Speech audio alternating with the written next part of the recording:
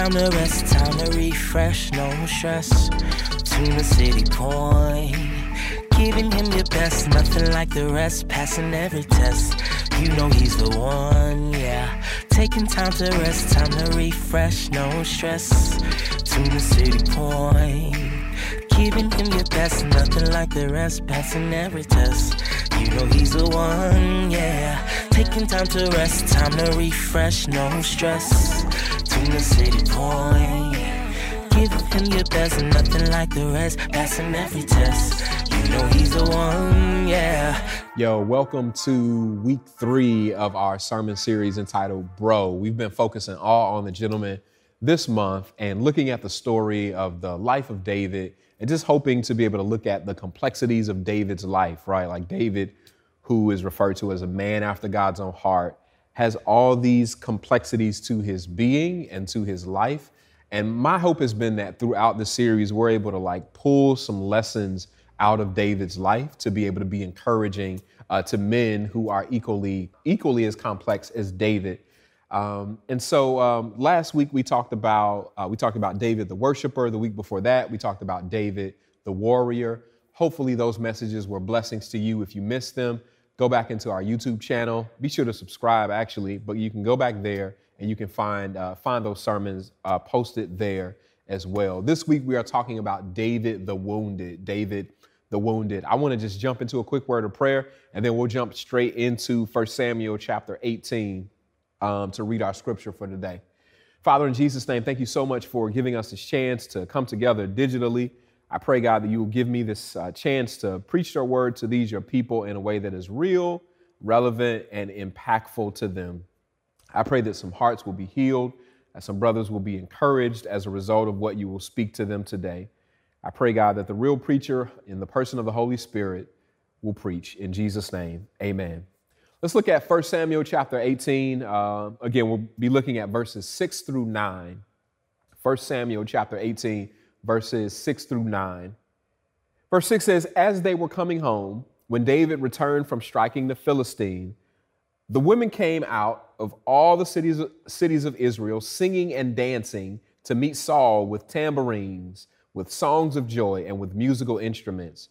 And the women sang to one another as they celebrated, Saul has struck down his thousands and David his 10,000s. And Saul was very angry, and this saying displeased him. He said, they have ascribed to David 10,000s, and to me they have ascribed thousands. And what more can he have but the kingdom? And Saul eyed David from that day. And Saul eyed David from that day. There's no hurt like the hurt that comes from someone that you respect, admire, or look up to. If you've ever been wounded by a mentor or a boss or a father, this sermon is for you. It takes time, perhaps even years, to overcome the hurt that has been caused by these wounds. And their impact can have a lasting effect on all other relationships that you enter into in your life. To those who have been wounded, I want to say to you today that you are not alone, because David too was wounded. And I want to draw some lessons from David's wounds, because I think in particular there is something that the Lord may speak to the wounded that are among us. The story of David and Saul picks up in 1 Samuel chapter 16. 2 chapters before the singing of the song, Saul has killed his thousands and David his tens of thousands. It is after God has rejected Saul and instructed the prophet Samuel to go to the house of Jesse, and God would show him which of his sons was to be anointed as the next king of Israel. That son who was anointed was not the tallest. It wasn't the strongest son. It wasn't even the eldest son. It was actually the small, young, handsome, red-cheeked teen that was out tending the sheep. His name was David. God had Samuel anoint David as the next king, but there was only one problem. Saul was still the king. Through random circumstances, it is David's musicianship that causes him to get summoned by the king to play the lyre in his presence when Saul would be tormented, the word says, by evil spirits. David then entered the king's court, and David did his job very faithfully while he was in the king's court. When there was war against the Philistines and Goliath had challenged everyone and anyone that would be brave enough amongst the Israelites to step up to the battle line and go one-on-one, mano-a-mano with him, it just so happened that coincidentally, David happened to be there because he was bringing supplies to his brothers who were fighting in the war. When David got there, David was incensed and at the fact that Goliath was taunting the Israelite army. And David said in 1 Samuel 17 and 26, "For who is this uncircumcised Philistine that should defy the armies of the living God?" Y'all know how the story goes. Young David in this show of bravery ends up defeating Goliath with just a sling and a stone. And by slinging that stone, it lodges into the forehead of Goliath. And then David ended up killing him with Goliath's own sword. David had found favor with Saul for playing the harp in the king's court. But now, because of his military exploits and his bravery, David now has found even more favor with Saul. So much so that Saul set David over the men of war, and David was successful, the Bible says, on every single mission that Saul sent him on. Stuff hit the fan when they were returning home to great fanfare. The Bible says that the women gathered, and they were gathering with some singing and with some dancing and with some tambourine playing, and they started singing this song amongst themselves. Saul has killed his thousands, and David his tens of thousands. And when Saul heard these words in 1 Samuel, in verse 8, it says, "And Saul was very angry, and this saying displeased him. He said, they have ascribed to David 10,000, and to me they have ascribed thousands, and what more can he have but the kingdom?" Verse 9 says, "And Saul eyed David from that day on." And to be honest, when you look at the story, things were never the same after that day. What happens in the ensuing chapters is one scheme after another that is concocted by Saul to take the life of David. He tried to pin him to the wall by hurling a spear at David, and he tried to do that twice. But once he sent his men to David's house to arrest him while he was in bed. But when David's wife, Michal, who was the daughter of Saul, learned of it, she told David to escape. And instead, she put a statue's head and goat's hair in the bed to fake like David was still there. Once Saul sent David on a send-off mission to kill 100 Philistines and bring back their foreskins as a bride price to marry one of his daughters, and thinking that David would get killed while on this mission. But it is the faithful David that goes out and he does it. And not only does he bring back 100, he brings back 200 foreskins. But Saul, the schemer, offered his daughter to be married to another man. One time, David was hiding in a cave from Saul's army, and Saul came into the cave to pee. David could have killed him, but David refused to do it because of the respect and love that he had for Saul. In multiple chapters, we see David on the run from Saul for his life. David is hiding in caves. David is fleeing to other countries. And then David has this encounter with Saul where he could have killed him, but he doesn't. The Bible says that David comes out of the cave and he calls out to Saul, and he shows Saul the part of his garment that he had cut off while Saul, unbeknownst to him, was right in David's grasp. David leaves the cave and he says to Saul that I could have taken your life, but the reason that I did not do it is because I have never meant you any malice. But even though Saul broke down and he cried in appreciation and regret, and he promised to no longer pursue David, it would not be long before Saul was up to his old schemes again and would become incensed and seek to take David's life. What we see out of this narrative of David is this never-ending love and never-ending respect that David had for Saul. But on the other hand, we see this deep disdain and resentment and paranoia that Saul has over David. And the truth of the matter is, when you look at this story, despite David's intentions, there is nothing that David could do to convince Saul otherwise. As I've been recounting the story of David and Saul, some of you perhaps are seeing archetypes of yourselves and some other person that you highly respected. Some person that you respected very highly, but at some point or another, they grew to resent you. Perhaps that relationship still isn't right. It's been months, it's been years, it has been perhaps even over a decade, and that relationship still isn't right. Maybe some of you, in seeing David on the run, see an image of yourself on the run. I want to say to you that the wounds are real and men get wounded too.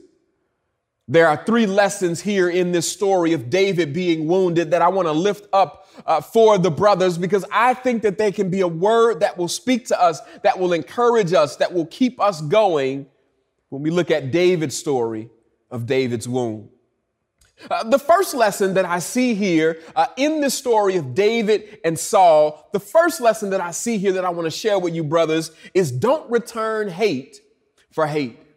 1 Samuel chapter 24, verse 8, it says, afterward, David also arose and went out of the cave and called after Saul, my Lord, the king. When Saul looked behind him, David bowed with his face to the earth and paid homage. And David said to Saul, why do you listen to the words of men who say, behold, David seeks your harm?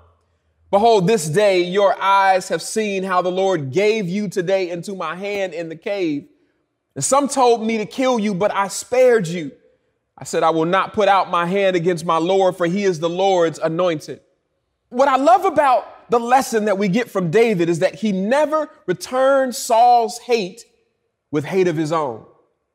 When one is wounded, it is absolutely easy and natural to react to hate, to react with hate toward the one that has hurt you. And it is especially easy to hate somebody who hates you. But what I love about David is that David takes this high road, and David continues to love Saul even until the end. In chapter 24, David spares Saul's life when he could have taken it. Again, in chapter 26, David once again spared Saul's life. And each time he says to Saul, I never meant you any malice. I never wanted to take anything from you, and I still mean you no malice. David refused to return hate for hate. Matthew chapter 5, verse 44 picks this same sentiment up and says, but I tell you, love your enemies, bless those who curse you, do good to those who hate you, and pray for those who mistreat you and persecute you. Let me say to you that the second lesson that I see here is that favor can be nearly fatal. Favor can be nearly fatal. There is this thing that is in operation in David's life. It is called favor. Favor is essentially unearned, undeserved benefit, blessings, and privileges that one receives from God. It is the reason why David just so happened to be thought of to be the one that should be referred to the king to play the lyre for him of every lyre player in Israel. It is the reason why David happened to be at the battle line when Goliath was popping off again. It is the reason why David was successful in defeating Goliath. It is the reason why David was successful in his other military pursuits. It is a reason why the people liked David, why David found favor amongst the people. It is the reason why they even put his name in that song. It's favor. Two things that I should say to you about favor. First of all is that it is not fair. But second of all is that it can be nearly fatal. Favor will get your name called. Favor will put you in positions and you don't even know how you got there. Favor will give you opportunities and open doors for you. But favor will also bring you the haters. Favor will make people tired of seeing you on the come up. Favor will make people hope for your downfall. Favor will make people see your come up as an indictment on their own career or life success. Favor can turn mentors into competition. Favor can get your tires slashed. Favor can get you outcast, can get you shot at. Favor can cause people to want to take what you have. Your favor ain't fair. And favor can be nearly fatal. And it exactly was that for David. So let me say something to you today that is vitally important, I believe, to every one of you. When you are functioning in life with favor, be gracious and be careful with the favor that is on your life. Come here, Joseph. Genesis chapter 37, Joseph had favor on his life and was even favored amongst all his siblings at home. Remember, his father Jacob had made him that coat of many colors. But what happened to Jacob after Jacob had what happened to Joseph after Joseph had shared those dreams that God had given him that revealed even more favor that God had on his life? Genesis 37:19 says, his brothers said to one another, "Here comes this dreamer. Come now, let us kill him and throw him into one of the pits." Yeah, Joseph's brothers intended to kill him, but then they decided to throw him in the pit and leave him there for dead until one of the brothers came back and decided at least we can make some money off of him. And he decided to sell Joseph into slavery. Your favor can be nearly fatal. So, brother, let me say this to you. You cannot post everything on the gram. Every come up, every celebration does not need to be public. In the words of Jay-Z, the streets is watching. So be gracious, be low key, because favor can be nearly fatal. Let me share with you the third lesson that I see out of the story about David. This third lesson is that wounds it is that wounds don't wreck God's plans. That wounds don't wreck God's plans. The wounds that begin in 1 Samuel 18 didn't stop what happened to David in 2 Samuel chapter 5. After David was on the run for his life for years, after David hid in caves and strongholds, after David escaped to other countries for his safety, after David had seen his wives kidnapped, after David had narrowly escaped the head of Saul's spear that was aiming at his body, after all of the trauma, after all of the woundedness that came because of Saul's jealousy, we arrive at 2 Samuel chapter 5. Here's what it says. Verse 1, it says, Israel's leaders met with David at Hebron and said, "We are your relatives. Even when Saul was king, you led our nation in battle. And the Lord promised that someday you would rule Israel and take care of us like a shepherd." During the meeting, David made an agreement with the leaders and asked the Lord to be their witness. Then the leaders poured olive oil on David's head to show that he was now the king of Israel. David was 30 years old when he became king, and he ruled for 40 years. Brothers, some of you are living between 1 Samuel chapter 18 and 2 Samuel chapter 5. You are effectively experiencing the wounds and the re-afflictions. But I want to say to you today that wounds don't wreck God's plan. I still believe in the sovereignty of God. I believe that what God has for you is for you. No hate, no blackballing, no trashing of your character or exiling. None of those things can ever thwart God's plan for you. Perhaps this is why David picked up pen and parchment and wrote in Psalm 27, verse 12, "Deliver me not over unto the will of mine enemies. For false witnesses are risen up against me, and such as breathe out cruelty. I had fainted unless I had believed to see the goodness of the Lord in the land of the living. Verse 14, I love it. Wait on the Lord. Be of good courage, and he shall strengthen thine heart. Wait, I say, on the Lord. Yeah, what happens here in the text is that the promise is not for immediate results from waiting on the Lord, but it is the hope that by waiting, God will keep you while you are in the waiting room. What will he do while you're in that waiting room, brothers? He'll strengthen our hearts. When our hearts are wounded, when our hearts are afflicted, every now and then between the wounding and the realization of God's plan, between 1 Samuel 18 and 2 Samuel 5, I need God to strengthen my heart. So I close by saying to you, brothers, take heart, because wounds do not wreck God's plan. I want you to think about this for a moment. David was a teenager when this beef started. A teenager. There's several times in this story, at the early parts of it, that he is referred to as a youth.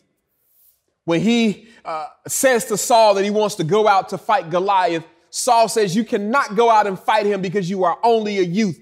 When he steps up to the battle line to fight Goliath, Goliath is incensed because, again, he says David is a youth. David is a teenager.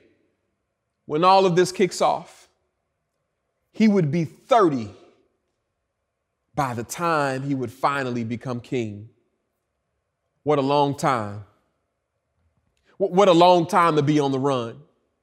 What a long time to be hopping country to country. What a long time to be hiding in caves. What a long time to be dealing with the paranoia that your life can be taken at any moment. But David says to us, Psalm 27, verse 13, he says, I would have fainted unless I believed that I would see the goodness of the Lord in the land of the living.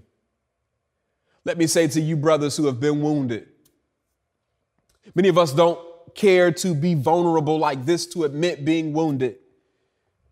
But one, it's not your fault. And take heart that no matter how long it takes, the wounds will not wreck the plans that God has for you. Keep waiting on the Lord, even if you are waiting while wounded.